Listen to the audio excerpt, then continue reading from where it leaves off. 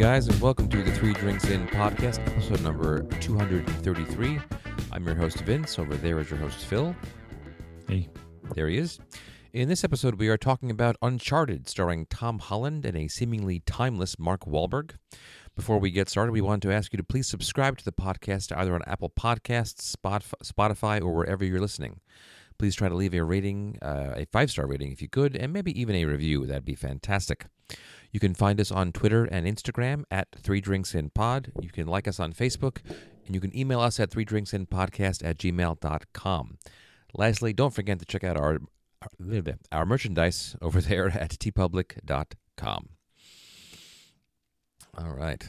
I've had the worst time talking the last few days. I don't know what it is. The masks came off at work, and now I'm just, I'm not used to yelling and not talking and not yelling. It's weird. It's like that thing when Marshall's like, "What do I do with my hands?" in a casual picture. Like, what do I do with my hands? It's good. It's good for a podcast.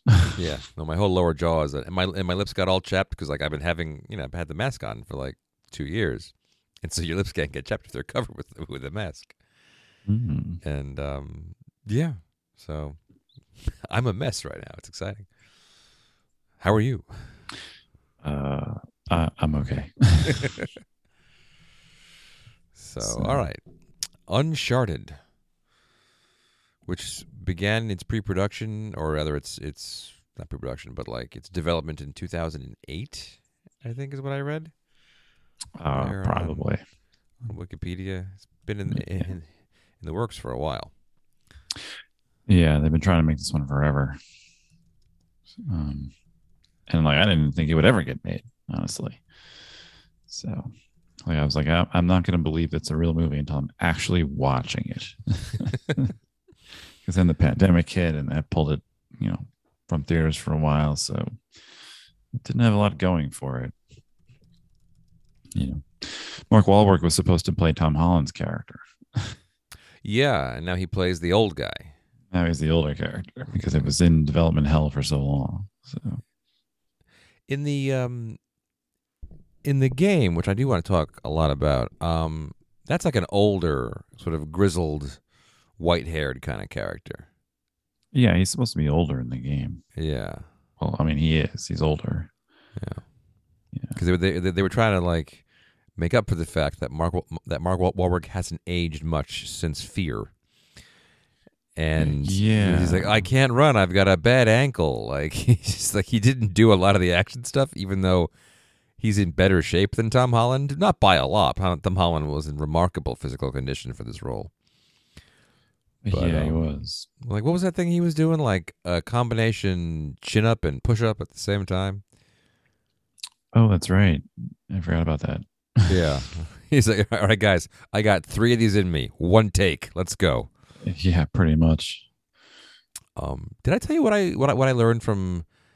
I don't know if it was a podcast or it's just in a thing I read with Henry Cavill about doing shirtless scenes in movies. How he was eating wood chips. That, but also, and this is the part that really kind of went, It's not just that they work with a trainer 8 hours a day, and their diet is extraordinarily restrictive, but on the days where they're going to be filming themselves without a shirt on, they have to stop drinking water 3 days before. That's part of so dehydration is a part of the process because your skin, like the rest of your body, is made up almost entirely of water. And so if you stop drinking, you'll notice that your skin begins to tighten around your bones and your muscles. And so that's what allows them to film you shirtless in that sort of superhero type of body without having to do too much, crappy CGI. So, yeah, no, it's that, which we kind of tease all these actors what's the other Chris from Parks and Rec who went on to play in Guardians of the Galaxy? Chris Pratt? Pratt thing. I couldn't think of it. There's so many Chris's.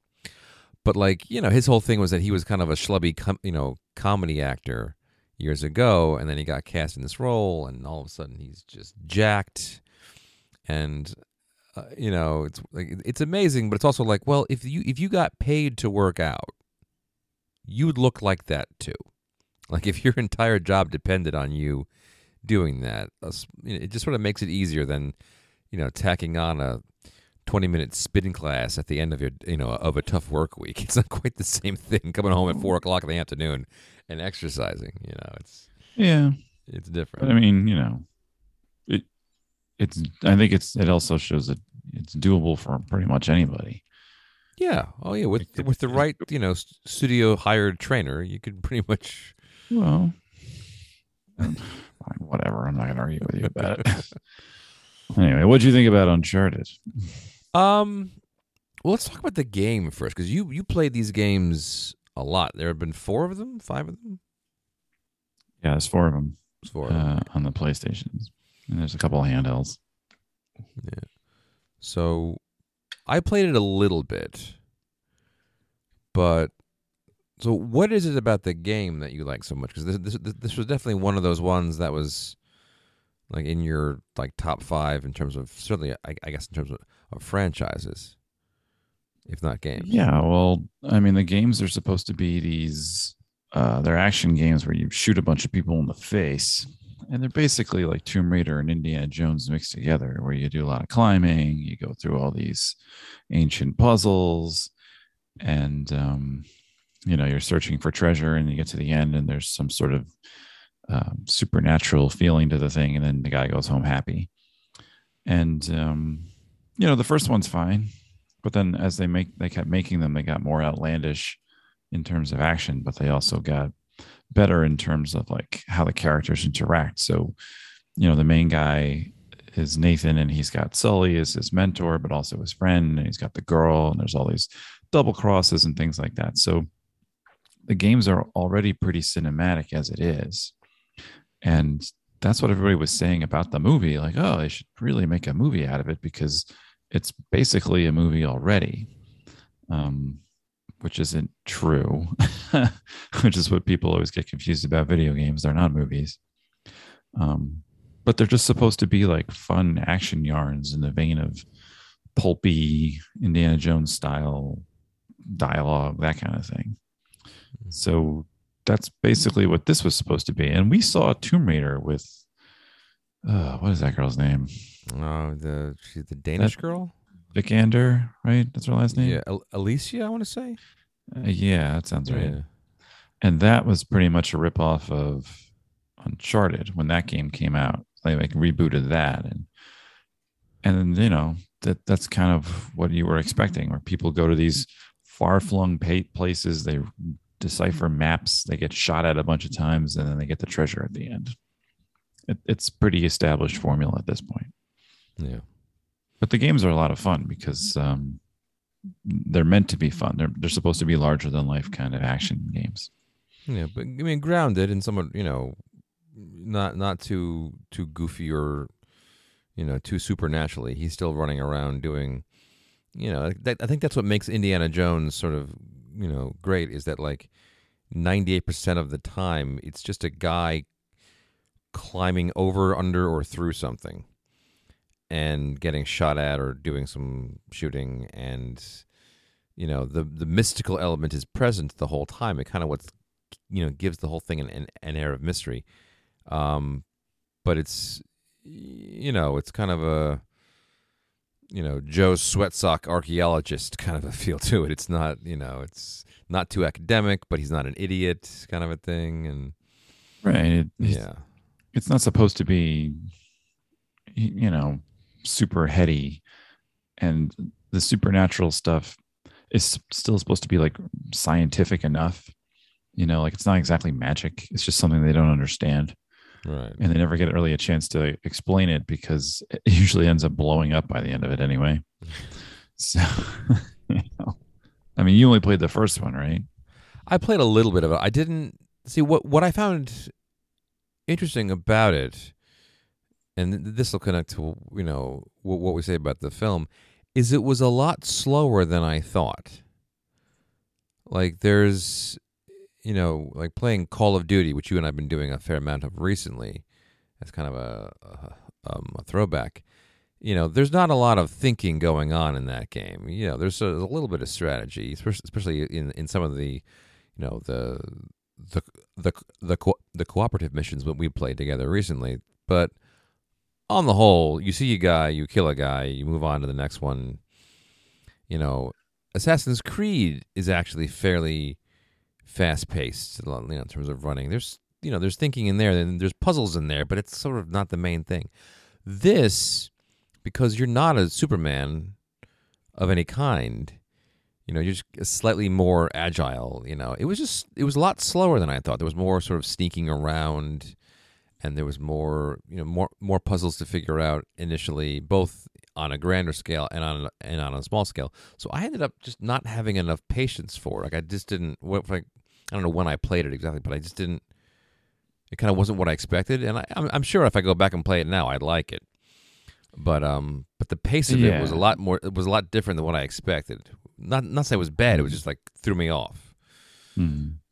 But and that's too bad, because like the second one is better by leaps and bounds. Like the first Uncharted's a little rough because it takes place all on one island, and there are those sections where he's like sort of stumbling around, and like if you make him jump off a ledge, he'll just fall to his death, which happened far too often. And in the second one, they were like, let's just do action set pieces so like he's not just on an island, he's in a city, he's jumping off helicopters and things like that. And it's a bit more robust. Yeah, which happens when you get a bigger budget. When the first game's hit. I think I began playing that second one. I didn't play the first one because of what you just said. It's just a better experience to begin with the second one. So based on your prolonged experience with the game, why don't you tell us what you thought of this before I do? Because I have less of a thing to go off of here. Well, I mean, the movie isn't very good. No.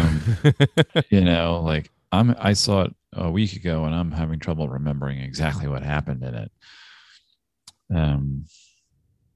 It's they never take the right lessons from these things, where it's, let's take the things that they like from the games and just shove them in the movies. But they skip a lot of the stuff that happens in terms of like the character stuff and the puzzle stuff. Like everybody was complaining in the reviews for this one that they just sort of like when there isn't any action, you can feel the whole movie just sink down because they're just spouting exposition, which is what they were doing. And in the games, that's something that the player is doing to make them move. So like you have to solve the puzzle. And in these films, they always feel like, well, no one's shooting each other, so we just need to have them spew out the exposition so we can get to the next shooting thing. But those are the moments when the characters should be talking and getting to know each other and like learning to care about one another and developing relationships. And they always just skip that stuff. And this movie really needed that, because without the shooting, I'm not sure what else there was to watch. If you're watching a movie about where Mark Wahlberg and Tom Holland are supposed to become partners and they trust one another, we're not seeing them do a lot of that stuff. If anything, I always felt like there was always like a third wheel in the scene that was ruining that. Like there was the other girl, there was the bad guy, there was the other bad guy. Like everybody just told Tom Holland how bad Mark Wahlberg was, But there was never any indication that he was actually that bad of a guy. Right. Yeah. So let's see him do that stuff. This was supposed to be like the origin story of where they become friends and everything, but it was really not well done. It was sort of half-assed, which was a bummer. I also think Mark Wahlberg was horribly miscast. Him and Tom Holland have no chemistry whatsoever. No. It was like he was reading off cue cards, and they were both just sort of shrugging, like, we're in this movie, right? Like, was it just me, or were they not in the same movie? Like, no, well, they didn't gel. I mean, normally when you say they have chemistry, you talk about men and women characters like falling in love and whatever. But even as buddies, like they don't even look like happy to see each other. Well, But like what I'm wondering was like how often do you think they actually film together? Because if you go back and watch it again, or like I mean I picked it up on the first time. Since Mark Wahlberg can't seem to do anything, and he's relegated to the older man in the chair status, basically. Um, there's a lot of like single shots of Mark Wahlberg looking in a manhole cover, or like talking on the phone while standing in a Papa John's, being like, where are you guys? And turn left, and throw me the rope, that kind of thing. And they're Yeah. they're never in the same scene. Like they have a scene in the car. They have a scene. I'm trying to think of where they all were in, like the apartment, in the bar. I could think of maybe 5 or 6 that I could really swear to God they were in the same room. And even then, there's movie magic to make it look like De Niro and Pacino are actually, sitting at that diner. Like it's entirely possible they just didn't film the movie together, because you're right, they don't have any chemistry. Almost as if they were never really like in the same room long enough to develop it. And it could be just that Mark Wahlberg's a kind of a weird guy. He's both very down to earth and very Hollywood all at the same time. And Tom Holland is, young and a superstar, and like the closest thing we have to an actual new, genuine movie star. But yeah, but they didn't have any that je ne sais quoi that you would get from being in the same room as somebody else. Yeah. I mean, I guess I didn't really notice that Mark Wahlberg wasn't. There was only one part where I really noticed that he wasn't doing anything, and I kind of like laughed in the theater. So at the end, when they're in the helicopters and they're flying the pirate ships out with the helicopter, and the helicopter has the pirate ship on like what is that, like a big net with like Sure. like the cable hanging from the helicopter, Yeah. and he's climbing up the cable to get into the helicopter and kick the pilot out. And at one point, he's like starting to climb, and the next thing you know, he's just in the helicopter. And I was like, oh, I guess he climbed that extremely dangerous thing as it was moving 70 miles an hour through the air. Like we're just gonna skip that part. Carrying a bag of gold bricks in a backpack. I was gonna say It was really jarring. I mean, I was like, whoa, I guess we're done here. Like, I actually missed that part. I just seen him like looking down into the sewer, like, "Hey guys, you there? You there? Hey guys," like a lost dog. Like it was, yeah. He just wasn't good at that kind of a character. You don't believe that he's old enough, and like he's supposed to be different things that don't mesh. He's supposed to be this wiser, older character who's seen it all, and he's like, but he's also supposed to be like the doddering grandpa who doesn't know how anything works. Yeah. How can you be both of those things? No, he and then get into fights, and like I'm trying to think who would have played that part. Like in his prime, I'm thinking like Brian Dennehy when he was younger would have been a great Sully. Okay, I could have seen that. Robert Duvall when in like the late 80s, would have been like right, like an older in his. But someone that looks capable, they're just too old for this shit. Danny Glover would have been a good choice. That's the kind of part that it is. Mark Wahlberg, yeah, he's no spring chicken. Maybe he's 50, but a lot of clean living and prayer have made sure that he doesn't look like he's 50. Yeah, and like I understand that this is supposed to be when they're younger from the games. Like if you don't know the games, it doesn't really matter because Tom Holland looks like he's 15, no matter how old he gets. Yeah, seriously. But even then, I still didn't think that he still looked too young, and they kept jumping back and forth between whether he was supposed to be old and incapable or just like old and weathered. And I was like, he doesn't look like either of these things. Yeah, he probably still could have been Nathan Drake.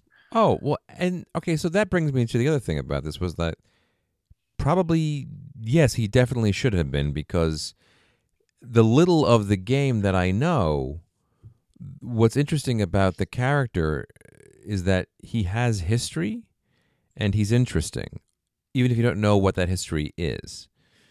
And it's it's the history, the mystery of a person. It's what makes Indiana Jones Indiana Jones. Is he's not 14, or rather I should say he's not 22.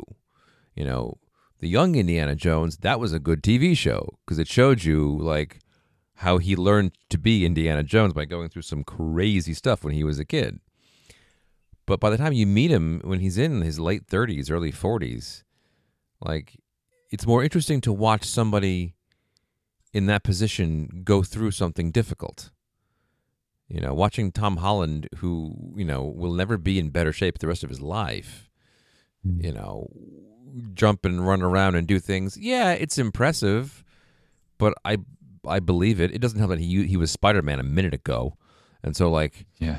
jumping off a tree doesn't really seem to be stretching his, his placement in my head is like, you can do more than that. Why don't you just swing the webs around? Like I had to turn that part of my brain off for a minute.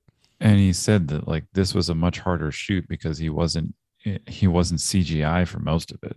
Yeah, he they still made him had to do be a lot of flipped that over stuff. tables and running across like the Spanish cities and stuff. He's like, I had to do that stuff. Yeah, sure. That's hard when you're used to being like, okay, jump on the top of this, like jump on the hood of the car. Okay, get down. We'll just do the rest on the computer. Yeah. But like Makes it easy for him. what makes the character so engaging is like the wisecrackingness that he gives to it, which is, it's informed by the age of the character, which is a little bit wiser than, the guy that Tom Holland was playing. And I get they're trying to tell an origin story, but my point is that's dumb. They should stop telling origin stories, especially now that we know what they all are. Like, we know what the origin stories for all of these characters are. There are, young kids who don't know, but we're not worried about getting them to the movie. Like these characters exist in the culture to a certain extent that it doesn't really matter how they got there. That was the best thing about the Spider-Man movies that Tom Holland was in, was they didn't do the backstory. And not only was that great to introduce, it was a different way to introduce the character, but as it turned out, it was how they were able to point out the fact that the entire MCU is not in the sort of standard Spider-Man, number one, Spider-Verse universe. Like, it's actually not the one that we're thinking of, and it's, which made it really interesting. And, by not casting Nathan Fillion in this role, I think they lost out on who would have been the actual best person. Now, I don't know how young he is now, Nathan Fillion. He's his new show on. I don't know if you've seen this the show The Rookie. No, he's too old to be this character. Right. He's too old for Sully. He's too young for Sully. Too old to play Nathan. But like in his Firefly days, this is who you would have wanted to be, Nathan Drake, because he has personality. Tom Holland is okay. He's certainly really good at Spider-Man. He doesn't have a ton of personality, and having him talk to Antonio Banderas was just like, it's like me fighting Mike Tyson. Like, it's just, as far as the, having charisma goes, no one has more charisma. And like, I always think about how they used to make fun of Antonio Banderas years ago because he seemed to be kind of a one-note Johnny. Like, there wasn't much to him. He was just handsome and Spanish. And Chris Kattan did a great bit on SNL where he did the Antonio Banderas, how do you say, ah, yes, show. And I always really liked that because it was like, yeah, he kind of seemed like an airhead. Like, it just, like being Spanish meant he was stupid also. But as it turns out, he's extraordinarily talented. He's a very good actor. And he just oozes sex no matter what he's doing. It just like, so when they killed him, I was really pissed. I was like, oh, come on. I was shocked to know he was even in the movie because I didn't know that until I think I saw a poster or something, and like he's on the poster, and I was like, oh my god, Antonio Banderas is in this movie. I didn't know that. And like, oh, he's the bad guy. Like, I mean, I know he's not like famous enough that anyone really cares, but I was just surprised that he's not like he's nobody either. that they weren't talking about him at all. I mean, they were just talking about Mark Wahlberg and Tom Holland, which makes sense because those are your biggest movie stars. But I was like, if you have more for a film franchise that you don't know will work and a game franchise that popular, yes, but not everyone played it, wouldn't you want to hype it like everybody that you know in the movie? Like, hey, we also have this and we also have that. And Yeah, it seemed odd to exclude him when the rest of the cast is rounded out by a bunch of I don't want to say nobodies because someone knows who they are. Like the girl I googled, who's we're all not somebody's Australian. children. We're all somebody's children. Like the girl was not you know Australian. She's actually American, I think. She was on Grey's Anatomy, so it's like they've all done something. I don't know about the black actress with the short hair, who I felt really got. I don't know. She really got short shrifted. I felt. Because she's supposed to be like she's the bad guy who's begins as a henchman, but kind of kills the super bad guy and takes over the whole operation. Which, logistically speaking, is somewhat fraught, but okay, that's pretty brazen. And somehow she was able to, manage the rest of the heist. But like, there's the scene where Mark Wahlberg steals the cross in the confusion by putting on the red jacket and taking the box and then slipping out the back door, and he runs into her and she's got the knife to her throat. She's like, "I'm going to kill you." And then the most awkward scene happens where three guys walk up to them, not in red jackets. So you think, oh, they're with her because they look like henchmen. It's not the Scottish guy, but like three random dudes just show up. That is an awkward scene. And he's like, "Oh, thank God you guys are here. She's going to steal the cross." And he walks away from her and she doesn't like stop him. And I guess the whole thing is supposed to be like, the fake backup comes or whatever. Like Mark Wahlberg plays up like, he really works there. And then he just walks out of the room and you see her fighting those three guys over his shoulder for 2 seconds. I'm like, wouldn't that have been a good opportunity to show you how terrifying that character is? Well, he just makes a little quip like, "Oh, those poor bastards, they're going to get it." And like you see for a minute that she is beating them up. And I'm like, shouldn't he start running? If she's going to make quick work of them, why is he like slowly walking away? Yeah, so there was no tension in that scene, and it was a real missed opportunity to demonstrate whatever Bond villain-esque type skills this woman had. Like there was nothing to suggest she was particularly competent at anything in this movie, except they kept telling you she's really competent. You just never get to see it. And then also like he like puts on the red jacket and acts like he works there, even though he was just wandering around and everyone saw him. People are chatting with him like it's not a big room. Like, everybody, like I don't understand. Like, didn't they just realize that's he was one of the guests there or something? Yeah, it was very odd. Yeah, it's not terribly well thought out. No. I also thought it was shot like a TBS made for TV movie. Like, yeah, it was extraordinarily generic.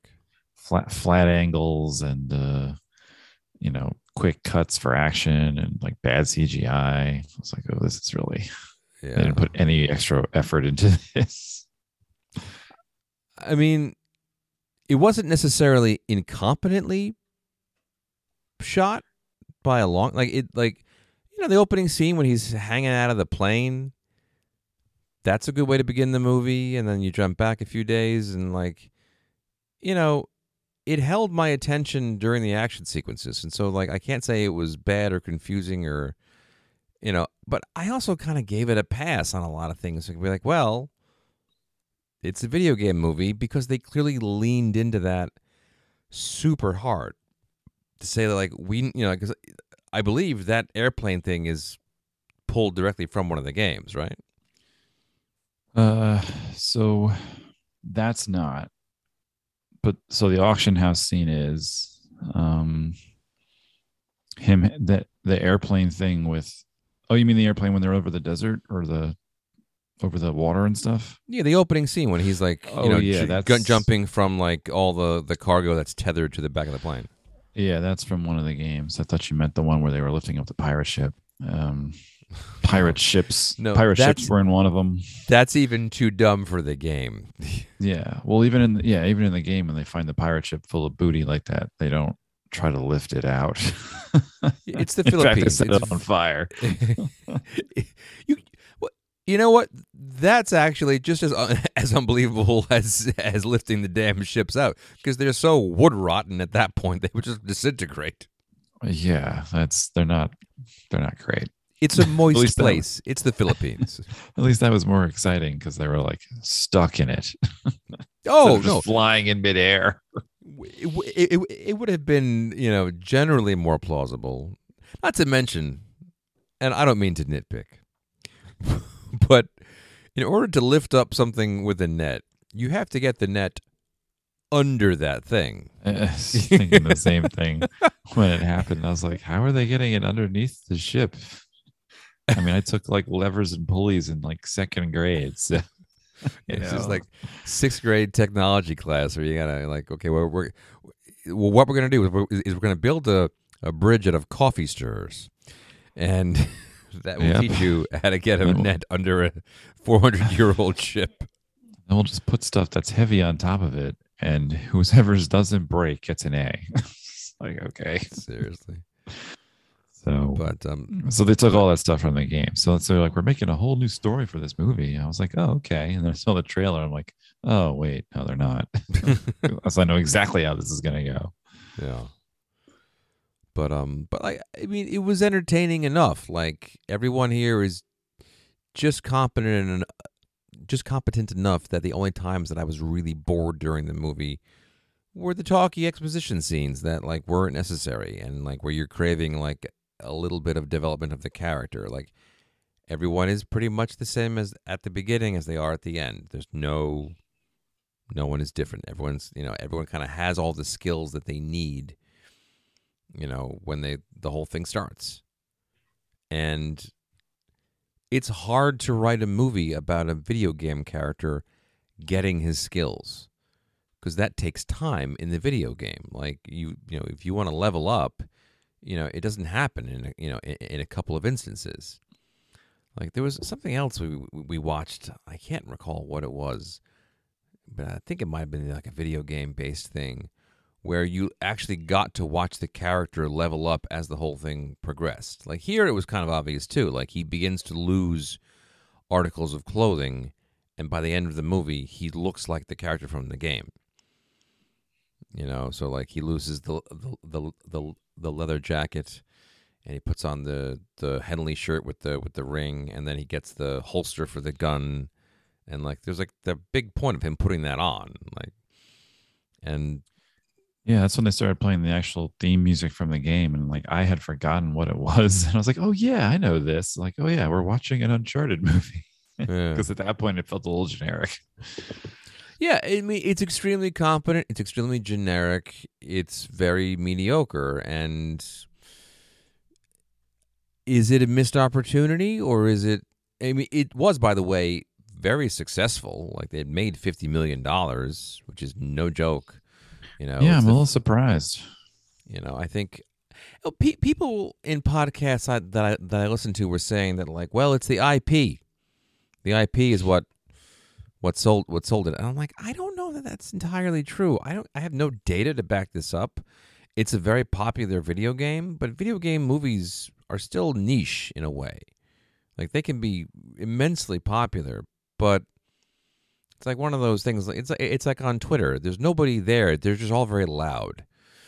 And so video game fans, just like Star Wars fans used to be years ago, are just, they're not always a majority, but they're certainly the loudest people in the room, depending on what you're talking about. And so I wonder if Tom Holland really did sort of push this thing because, people really love Spider-Man, and it just made $1 billion. Like Spider-Man basically brought the film industry out of the pandemic. That's not a small thing. Like right now, like we live in New York. New York has been one of the strictest states when it comes to COVID-19 mitigation measures. And, only just recently, today is Thursday. Yesterday was the first day I was able to go to my job without wearing a mask. That was March 2nd. Spider-Man No Way from Home came out in December, right? Yeah. Yeah. And so, like, yes, most of the country was pretty much open for business by December, even though there was a big surge with the Omicron variant. But everyone still went to the damn movie. They went to it overseas, they went to it here. And after that, everyone's like, oh, okay. Well, everyone went to go see it. It made a gajillion dollars, and the death toll didn't skyrocket. And I really feel that people like that was it. We're back now. We're done. There's still going to be some economic things that have to do with keeping movies on streaming services like like Encanto and other things from Disney. But we're not at full steam. But everyone's just kind of shrugging things off now and moving forward. And I think that because they all went to go see Spider-Man, they said, "Oh, look, it's a new Tom Holland action movie." It was like, okay, sure. Nothing else is playing now. It's just reissued Oscar bait. There's nothing else to watch. Yeah, so it made a lot of money as a result of this. But is this as good as we're going to get from a movie based on a video game, or are we relegated to varying degrees of meh when it comes to this particular source of IP? Well, I mean, I don't think they're going to get any better than this. I'm always astounded at how badly they botch all of them. And it doesn't seem to matter who they get to direct and act in them. Because like when they had Assassin's Creed come out with Michael Fassbender, I was like, oh man, like that's a great idea. It's not like we're doing Super Mario where there's no plot at all. Like, you have plots to these, you have stories. These games take 40, 50 hours to play if you watch all the cutscenes. And yet they're all, I couldn't watch Assassin's Creed. I turned it off. I was like, I got about 15 minutes in and I was appalled. And I wasn't very disappointed. Like I was for other things, but I kind of had like maybe this will be the one because there's so much, not a ton of character, but like room for character. You can make you can really develop a character in that. I mean, basically, Assassin's Creed is the Matrix meets aliens, meets Superman meets some kind of a historical bent, whether it's pirates or 14th century Italy, whatever it is, or like this is, you've got all that you can pull as much or as little as you want from that, and they threw it all away. The thing they had him in, so if for those unaware, the video game has you get into a box like a coffin, like like Neo from the Matrix, get plugged into a machine, and it's some nonsense about like reliving the memories of your ancestors, which are encoded in your DNA. There's some sort of like science fiction alien type stuff that makes that plausible, but whatever, go with it. And you get it into the machine, and then you run around Renaissance Italy and stab guys in the neck with your hidden blade and do all kinds of fun things like jumping from rooftop to rooftop. In the movie, what did they have him do? They had him like on an arm in a giant room where he was like kicking and screaming. Like, what the hell was that? They had him just strapped up to this giant, like where he could move around, so whatever he was experiencing in his brain, he would like act out. Like he could do it in where he was unencumbered and stuff. So, what was the point of that? I think, from what I remember, it wasn't the point. Was that like he was learning the skills as he was performing them in his brain? But you could just say he's learning the skills. That's what they did in the Matrix. Like we're uploading these kung fu moves to Keanu Reeves' brain, and just now he knows kung fu. And like, okay, fine, whatever. I mean, the problem with these video game movies is that there's always going to be that disconnect where you're not doing something, because a movie is a passive thing and a video game is active. You have to move the characters around, and then you have to fix the stakes. Because I mean, I can't tell you how many times in Uncharted I died jumping off the wrong cliff because the controls weren't very good. So he would just fall to and ragdoll all the way down a pit, and I'd be like, "That's not a bitch." But like, Tom Holland's not going to do that. So you can't have him dangle off a thing every 5 seconds, because I know he's going to make it because it's a movie. And those scenes where you're just doing exposition before you get to the next shoot 'em up scene, you have to fill those with something. And it obviously can be done because Indiana Jones did it and did it well. Like, there's the whole scene where they're talking to like the old man with the crystal piece to figure out where they're supposed to be digging in the desert for treasure. They're not even doing it. They're just, talking. And yet Yeah. you're fascinated watching them figure out the puzzle and stuff like that.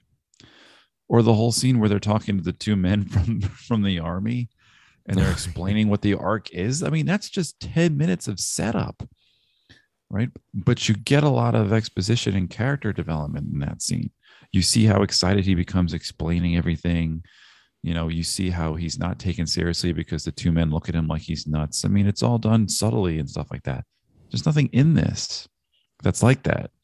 Tom Holland just knows everything. And Sully just shrugs and goes, I guess he knows it. Smart kid, Yeah. But No, those are the moments where they should look at each other, and Sully should have a newfound respect. And Tom Holland's character should feel that now, being an orphan who just steals from people in his bartending job, maybe his skills are actually worth something to someone, and he should actually use them for more than just swindling people, like character development. Let's try it. Everybody, 1, 2, 3. Yeah, no one learns, no one grows. It's like watching Seinfeld. Like it's just everyone does what they do and then it's over. And that works in a 22-minute TV show about, basically inane social commentary. But in a swashbuckling adventure, like somebody has to like make some kind of progress, and they do not. They do It doesn't not have to do be it. Citizen Kane, but No, but there needs like to be a reason we're going on this adventure with you, I mean, when I hear George Lucas and even Spielberg talk about making Indiana Jones, they talk about it kind of dismissively. And I can't tell if it's just because they're both really talented guys, who look at what they what they were trying to make. And George Lucas always kind of like doesn't deride what he creates, but he's just like, these are things for children. These are lighthearted things. And it's like, okay, yeah, George, that's true. And yeah, Indiana Jones is based off of 1,000 pulp characters from the 40s. But what they were doing with that stuff was so much more interesting than the stuff that we get now with these movies. And it's not like it's that different in terms of its structure. It's kind of the same movie, but there's, the characters actually start off one way and kind of end up another way, or at least you see them learning stuff. Like Indiana Jones isn't hugely different from the beginning to the end, but you're right. That scene where they take the headpiece to the Staff of Ra. What is a headpiece to the Staff of Ra? When they take that to the old man who barely speaks English or doesn't speak English, and like Salah is translating for him. There's that great moment when they like doing the math and they go, wait a minute, Belloc's staff is too long. They're digging in the wrong place. And like the way they say it, they almost sing it. Like it's great. And John Rhys Davies is phenomenal in it. And then they catches the date as the dead monkey is there. And like, that's just fantastic. And it's just two guys discovering something at the same time and the audience knowing what that means. In here, Tom Holland knows everything. You don't see him figure things out. You like they he's like, I don't know, you got to find a tree in Spain. And they go, look at all the trees, kid, all these trees. And then we'll just go to this church. I know which one it is. And you go, how did you know it was that one? Oh, I thought about it on the way. Yeah, I thought there'd be more of that. I mean, that's the kind of stuff that that you need in these, that people expect in these adventure things. Like there needs to be some sort of mystery that needs to be solved, and the games have that. They're disguised as puzzles. Like we're stuck in a room, there's four symbols on the wall.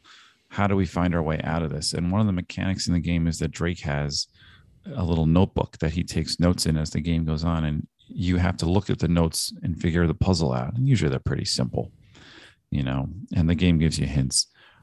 But but you need those in one of these things, like the mystery is part of the fun. Just watching them wander from place to place.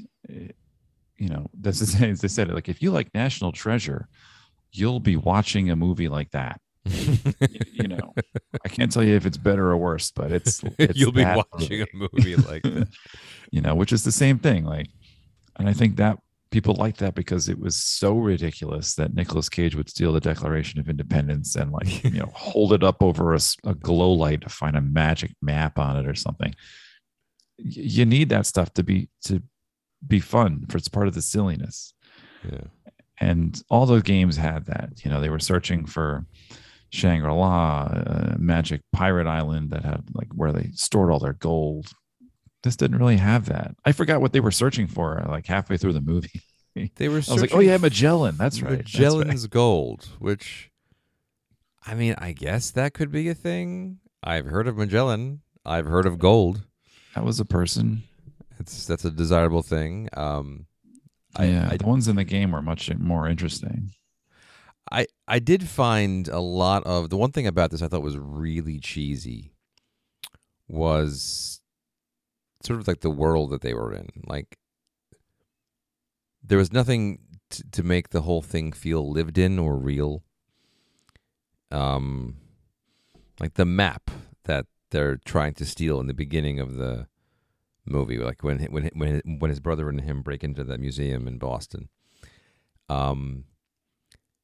That map was drawn by my 5-year-old. Like it's colorful and bright and very obviously like it's the kind of map you would see in a video game that has to be bright enough and clear enough for you to understand this red line is Magellan's course. Like, no, Magellan didn't draw a line of where he went. I mean, maybe he did. I don't know, but it just seems ridiculous. And they even mentioned it looked brand spanking new. Like he didn't actually make it all the way. Like they didn't even do a good job setting that up. Like I wasn't sure who'd gotten so far, but like some of them came home and they split the treasure up, and the 18 they kept referring to. Yeah, but I felt like some scenes got cut or they just like sketch over it. And I was like, I can't even remember what they're doing here. I know they're searching for treasure, but like it was such an afterthought. Yeah. I mean, if you're going to go after a MacGuffin, it helps if I know what it is and why it's important. Especially if it's gold. It's gold. Like, okay, but why this gold? I mean, the other thing about this, so much work. Yeah. And his goal wasn't really even that. Like he wanted to find the gold, but he was also interested in learning about his brother. And I think he had thought that, like, I forget at what point he learns his brother is dead, but he's already in it. So he kind of goes along thinking, well, maybe I'll find Sam or whatever his name was. And so his goal is different. And then he finds out that the brother died. And then he finds out that the black lady killed him. But of course, he's not dead because he's not dead. No. Which is also taken from the games. Yeah, no, he becomes the Dread Pirate Roberts or something like that. Like it's, but so like his motivation isn't the goal; it's something else. But then when he finds out that his brother is dead, or even though it isn't true, he just goes after the gold. Like once you find out that your brother is dead, I guess the consolation prize is $5 billion of gold, but also, what were they going to do to get the $5 billion in gold back to where, like, it just, at that point, there's no plan. Well, I think the plan is okay if you don't think there's bad guys right behind you. Like, you probably figure you have time to get it out of there if you're not being chased by gun-toting lunatics. I suppose. because that's what happens in most of these games. You're racing against someone else. Even Indiana Jones had this. Like Sure, yeah. there's no hurry unless some other psychopath is going for it. So like you need to have a ticking clock on you. And all those things have that. But like I don't know, like, it just that would have been another opportunity for character development if he said if he finds out the brother's dead and it's just like, you know what, the hell with this, I'm not even gonna bother. You can go get the gold all you want. Like it's probably not even there, and somehow like he kind of gives up on the whole thing, but then he finds it in him like, this is my thing. I'm gonna be a treasure hunter. I'm gonna go, like he just there's no change there. He could have abandoned the whole enterprise when he realized that his brother is gone. Well, he And says that, but then he sticks with it. He's like, I don't care. I'm only here for my brother. And then when he finds out that the brother's not alive, he's like, well, I guess I'll keep going. I was like, what? yeah, again, they did a lot of talking and not doing. And that's what makes movies bad. Yeah, I didn't have any high hopes for the movie when it came out. I'm old enough now to know that these things are never good, but also that the games are so much better that like even if they stink, like, well, I can just always play the game. Like, what was I expecting? Yeah.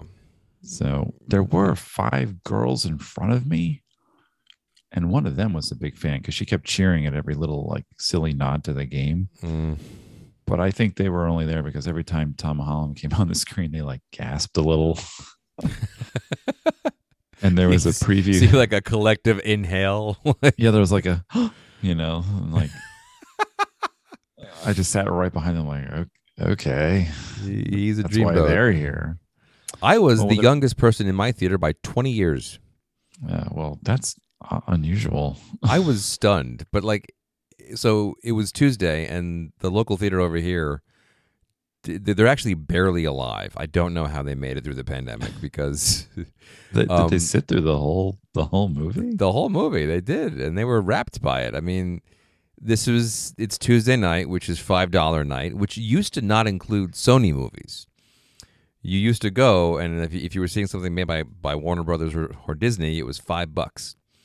But if it was a Sony picture like this was, it was not. Sony wouldn't let you discount their movies. But now they don't care. They're like, yeah, sure, fine, $5, no big deal. They're only open now like Tuesdays, Fridays, Saturday, and I think Sunday. Like they can't even operate the rest of the week. And like I actually, when I checked showtimes, they actually had early showings. They had like like a 1:00 showing, which is nice because on that rare day that I'm off and I have like an afternoon to kill, going to the movies is a really great thing to do. But no theater around here has been able to sustain business to be open at noon. Yeah, and so the ones around here are the same way. I think 1:00 is like the earliest now. Yeah, they I used to go at 9. Yeah, I used to go sometimes at 10:00 in the morning. One day, like I had a thing to do. I had to take a personal day from work. I saw Venom at 11:30 in the morning. Yeah, but so one of the people I listened to talk about this movie was talking about The Last of Us, and yeah, they're making a HBO series out of that one. Yeah, and I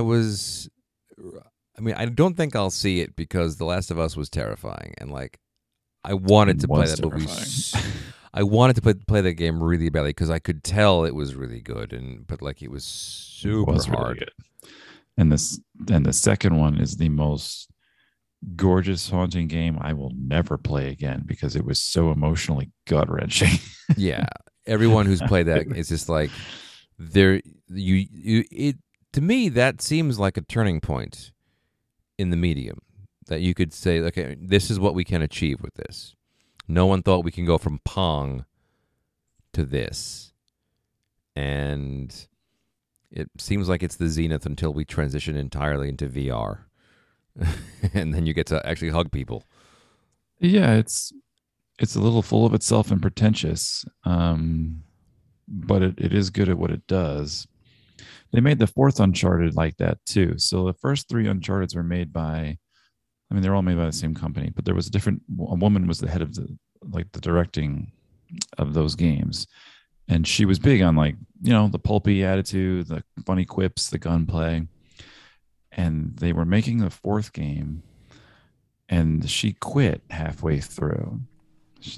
There was a big shakeup at the company. She didn't want to, something happened. So she left. And they had put out trailers for it and everything. And his brother was going to be like the bad guy.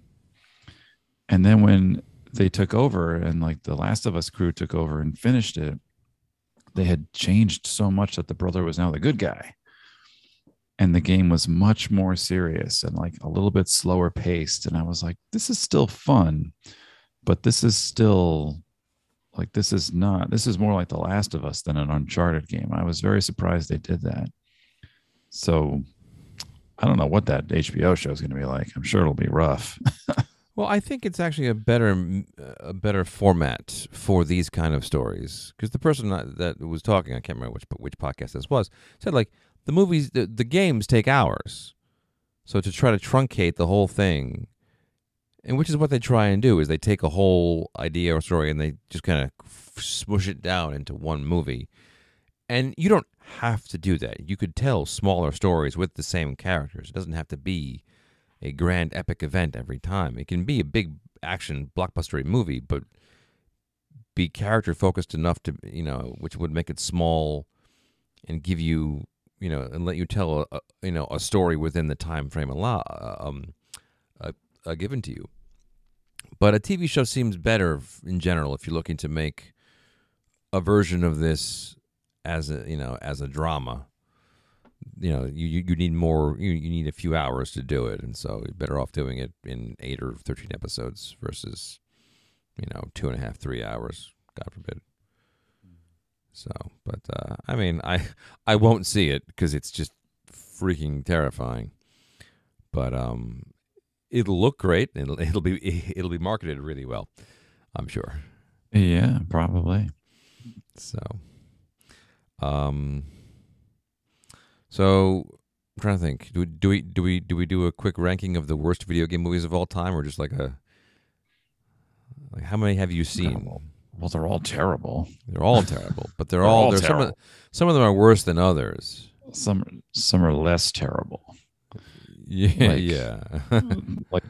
I always thought it was funny that one of the highest rated ones on those was Mortal Kombat from the 90s. Yeah. That's not a good movie, but No. It's a pretty good adaptation of what that movie should be. It was all kinds of silly and campy and goofy enough that you're this is not the worst thing I've ever seen before. No, and then you see the Super Mario movie with John Leguizamo and you want to gouge your eyeballs out. That's the worst one I've ever seen. There are books written about that movie. I mean, just about how, what was his, Leguizamo and Bob Hoskins, that's who played? Bob Hoskins. Yeah, just how they were drunk all the time. They were just day drinking just to get through it because it was so. And then Dennis Hopper, by the way, I mean, I don't know. I can't imagine what they were thinking. I just can't. Yeah. I've been trying for a couple of years now, and I just, because the whole thing was so insane. I'm looking at the list of the live action ones, and I think some of the highest ones are the Mortal Kombat from the 90s, not the new one. Sonic the Hedgehog, which I saw the trailer for the sequel to that. Yeah, they're making a sequel starring Jim Carrey. Detective Pikachu, that's up there for some reason. Yeah, it's supposed to be. It was Ryan Reynolds supposed to be funny, and then everything else is just horrendous. Yeah. Max Payne, The Need for Speed, Warcraft. All those movies are garbage. Yeah, and it's a shame because I actually think that there are ways to tell stories using these IPs. If that's a term, I'm not sure if you can pluralize IP, but you could tell a story. But it seems to be that everybody's you gotta make it a video game movie. Like they can't just make a movie based on a video game. It's got to be like, it's like one of the things that I liked about, like, I guess there was all kinds of legal things, but when they did the Martin Luther King Jr. movie, like they didn't do the "I Have a Dream" speech because it's just too well known. They did something different, and there was other things I think involved with that made them make that choice. I wonder how much of that they feel that they have to put in there. I mean, like in this one, they took scenes of action. I think some of it's because it was laziness. Like, well, why don't we just use the airplane scene? That was exciting. And some of it is like, remember, he has to be wearing that holster around him by the end of the movie, even though I don't think he fires a gun maybe once. I mean, in the game, he murders like hundreds of people. Yeah. Whereas in this, it's always like, just kick the guy and just, because like it's supposed to be a bit more realistic. So, but they said like he's got to have the shirt half tucked in with the jeans on. That's what he wears. That's true. I can see, like, look, you can see his belt, right? It's not completely tucked in. Right. Like that's his style. And like you have to have those things, whether that makes the film better or not. They just got to shoehorn it in there. And they do that with a lot of video game movies. Like, it might upset the people who come to see it. But I mean, those sorts of things I don't think are that important. No. So the best adaptation I think I've seen recently, believe it or not, is the movie Lincoln. Because what they did with that movie was they didn't try to tell like the story of Abraham Lincoln. They didn't try to tell the story of even Lincoln during the Civil War. They decided that, like, okay, we're going to tell us the story of the passage of the 13th Amendment, which is full of drama all by itself, but it also provides a wonderful opportunity to do character studies of all the people involved, namely Abraham Lincoln. And so rather than get bogged down in all the things you have to hit, if you imagine what it'd be like to do, like, Lincoln from 1860 to 1865 and trying to make a 2-hour movie about that, it'd be insane because you'd have to be at the Gettysburg Address and this and that. And, but you tell the story about one event that just happens to feature these people. That's very hard. It's not easy. I mean, Tony Kushner is a really good writer because he understands structure way better than you'd think after seeing, the 7-hour Angels in America from the 1990s. But, like, he knows how to structure a story. And, they can do that with these things if they want to. They just choose to tell the whole story. Or at least to say, okay, we need a setup movie, middle one, and then the trilogy, ending. And, they can't help themselves but do that. And I'm like, you don't have to do that. Make it small. Make the stakes more personal. Don't make them so, and if you want to try to, make them personal, don't also have like a giant action piece on, like, just stapled on top of it for no reason whatsoever. Like, keep the focus tiny. I don't know. I had very low expectations, and they were met. Yeah. So I could use a little bit more humor too. Yes, true. He's not quippy and fun enough. He's just kind of like still very serious and earnest. The one part that was like, did you catch it? The jarring part where they walk into that church and they're looking for the crypt and everything, and he sees the nun, and he's like, "Why did it have to be nuns?" And they're making a joke about Indiana Jones. And I was like, why is that supposed to be a joke? And it was like an hour later, it just suddenly hit me like, oh, he went to that boarding school or whatever. Or orphanage, yeah. That orphanage. And it didn't hit me until like he was in like a gunfight. Like it just suddenly popped into my brain. I was like, oh, I see what they were doing. It wasn't that funny. Oh, why did it have to be nuns? Why did it have to be nuns? Did he have a bad experience with the nuns? They were nice to him. I don't know. I don't know. The thing that really, so two things really, like, I was okay with the flying pirate ships. Not great, but okay. But the two things that drove me crazy was that, like, his cell phone got wet a lot and didn't die. Like, he got, like, I was thinking Yeah. I was like, all the times that like I don't know, we saw or read somewhere years ago, like what is it that cell phones have ruined? And someone said pool parties, because now Yeah. like you can't get pushed in a pool for losing. It's going to cost you $1,000 to get a new phone if you get pushed into a pool. And the other thing that drove me crazy was so the car that the big red car that's in the plane is a 300 SL. It's in reality that car costs about $2 million because they're really rare. They didn't make very many of them, and it's a really unique car with the gull-wing doors and the whole thing. It's already a very small car. Oh, that they were supposed to be sitting inside of it? In order for them to realistically film what they did, they would have had to have, no joke, been dismembered below the armpits. Like the only thing left of them would have been like their upper chest, their hands, and their heads. Like Yeah. the trunk of that, because I just watched a video where a guy gave you a tour of that car. It is so small. It was a race car, and the trunk is filled with the spare tire. Even if you take out the spare tire, I mean, you probably even couldn't get a carry-on in there. Like it's really very tight. So two giant guys in that thing. I was just like, oh, come on. And then like that's another one of those where they just skip how they got in there. Yeah. Like they're just in there. That's true.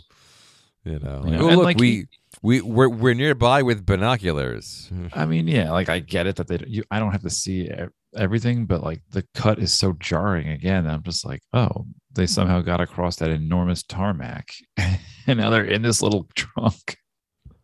Like, how did they close it while they were inside? It's like, okay, fine. Yeah, no, but And then did they plan to jump out of the plane? Like they open it and look around, and like, oh, because the door's already open, it's like now's our chance to escape. And I was like, but what if they weren't doing that? Were they going to just jump out of the plane? yeah, no, it's not clear. Yeah. So yeah, I would not recommend this film. Would you recommend this film? Go play the games. The games are great. Yeah, They're a lot of fun. definitely.